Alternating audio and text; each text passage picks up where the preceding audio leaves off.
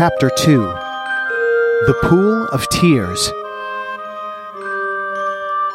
"Curiouser and curiouser," cried Alice. She was so much surprised that for the moment she quite forgot how to speak good English. "Now I'm opening out like the largest telescope that ever was.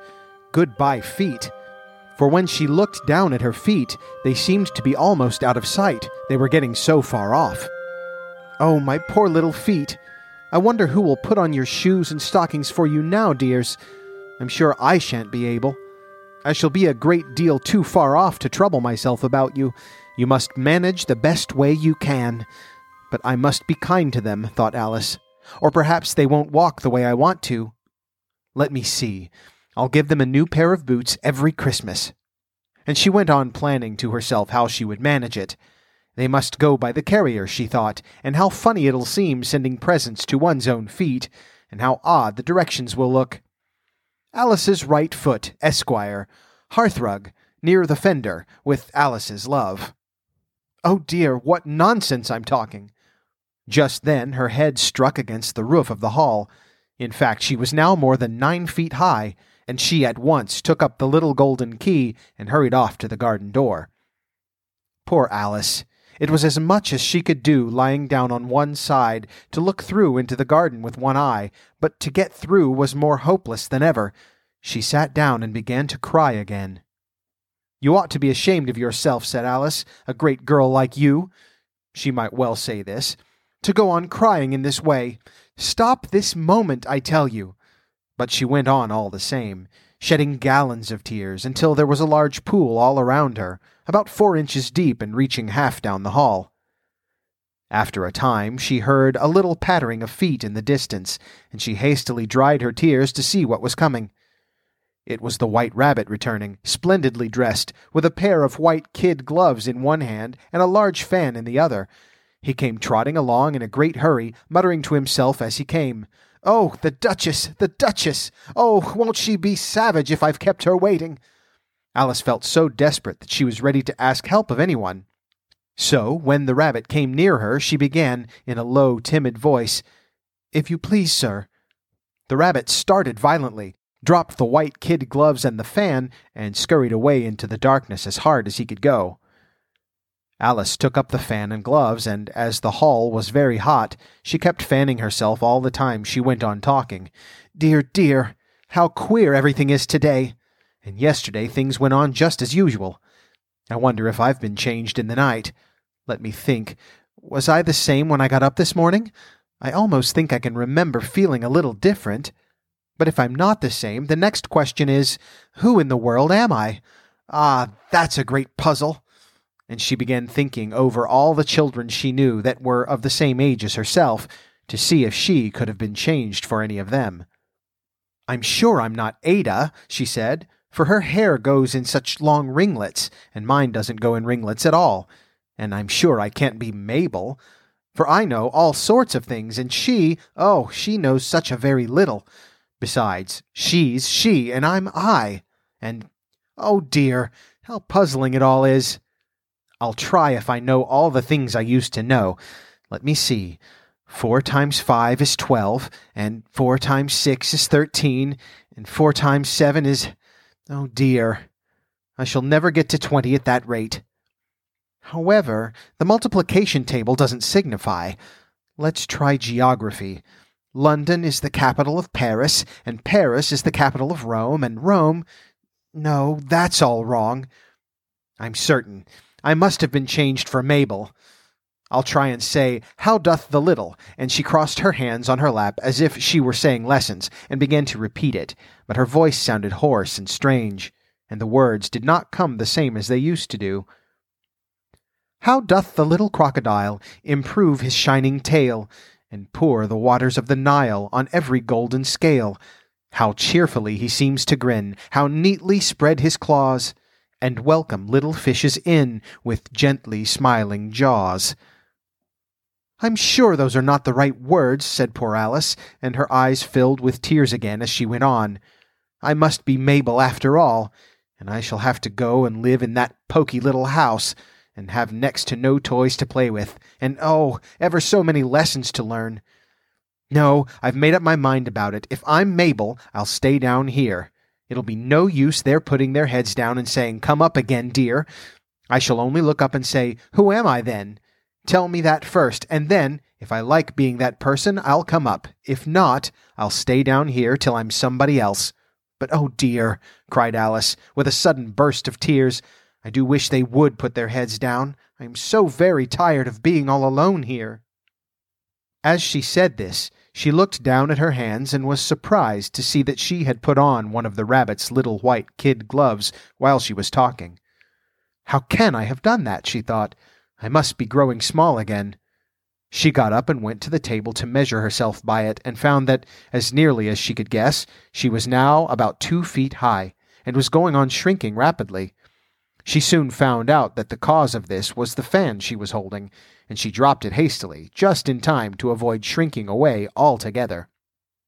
"That was a narrow escape," said Alice, a good deal frightened at the sudden change, but very glad to find herself still in existence. "And now for the garden." And she ran with all speed back to the little door, but alas, the little door was shut again, and the little golden key was lying on the glass table as before. "And things are worse than ever," thought the poor child, "for I never was so small as this before, never. And I declare it's too bad, that it is." As she said these words, her foot slipped, and in another moment, splash! She was up to her chin in salt water. Her first idea was that she had somehow fallen into the sea, and in that case I can go back by railway, she said to herself. Alice had been to the seaside once in her life, and had come to the general conclusion that wherever you go on the English coast you'll find a number of bathing machines in the sea, some children digging in the sand with wooden spades, then a row of lodging-houses, and behind them a railway station. However, she soon made out that she was in the pool of tears which she had wept when she was 9 feet high. "I wish I hadn't cried so much," said Alice, as she swam about, trying to find her way out. "I shall be punished for it now, I suppose, by being drowned in my own tears. That will be a queer thing, to be sure. However, everything is queer today." Just then she heard something splashing about in the pool a little way off, and she swam nearer to make out what it was. At first she thought it must be a walrus or hippopotamus, but then she remembered how small she was now, and she soon made out that it was only a mouse that had slipped in like herself. Would it be of any use now, thought Alice, to speak to this mouse? Everything is so out of the way down here that I should think very likely it can talk. At any rate, there's no harm in trying. So she began, "Oh, Mouse, do you know the way out of this pool? I'm very tired of swimming about here, oh, Mouse." Alice thought this must be the right way of speaking to a mouse. She had never done such a thing before, but she remembered having seen in her brother's Latin grammar a mouse, of a mouse, to a mouse, a mouse. Oh, Mouse. The mouse looked at her rather inquisitively, and seemed to her to wink with one of its little eyes, but it said nothing. "Perhaps it doesn't understand English," thought Alice. "I dare say it's a French mouse, come over with William the Conqueror." For, with all her knowledge of history, Alice had no very clear notion how long ago anything had happened. So she began again. "Où est ma chatte?" which was the first sentence in her French lesson book. The mouse gave a sudden leap out of the water, and seemed to quiver all over with fright. "Oh, I beg your pardon," cried Alice hastily, afraid that she had hurt the poor animal's feelings. "I quite forgot you didn't like cats." "Not like cats!" cried the mouse in a shrill, passionate voice. "Would you like cats if you were me?" "Well, perhaps not," said Alice in a soothing tone. "Don't be angry about it. And yet I wish I could show you our cat Dinah. I think you'd take a fancy to cats if you could only see her. She is such a dear, quiet thing," Alice went on half to herself, as she swam lazily about in the pool. "And she sits purring so nicely by the fire, licking her paws and washing her face.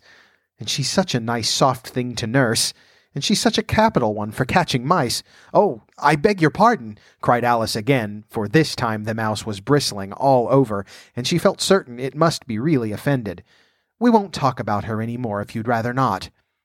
"We indeed," cried the mouse, who was trembling down to the end of its tail, "as if I would talk on such a subject. Our family always hated cats, nasty, low, vulgar things. Don't let me hear the name again."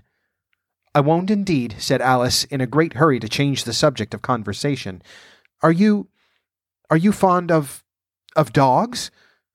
The mouse did not answer, so Alice went on eagerly. "There is such a nice little dog near our house I should like to show you. A little bright-eyed terrier, you know, with such long curly brown hair.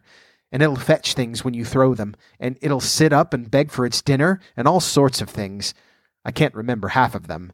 And it belongs to a farmer, you know, and he says it's so useful it's worth £100. He says it kills all the rats, and—" "Oh, dear!" cried Alice in a sorrowful tone. "I'm afraid I've offended again," for the mouse was swimming away from her as hard as it could go and making quite a commotion in the pool as it went. So she called softly after it, "Mouse dear, do come back again, and we won't talk about cats or dogs either, if you don't like them." When the mouse heard this, it turned round and swam slowly back to her. Its face was quite pale, with passion, Alice thought, and it said in a low, trembling voice, "Let us get to the shore, and then I'll tell you my history, and you'll understand why it is I hate cats and dogs." It was high time to go, for the pool was getting quite crowded with the birds and animals that had fallen into it. There were a duck and a dodo, a lory and an eaglet, and several other curious creatures. Alice led the way, and the whole party swam to the shore.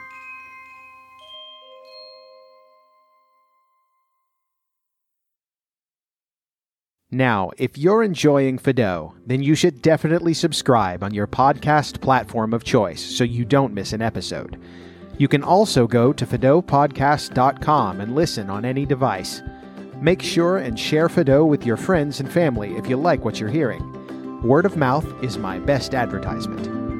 Don't forget to leave me a comment or a question, and I might be able to read them on the air. I love hearing from my listeners.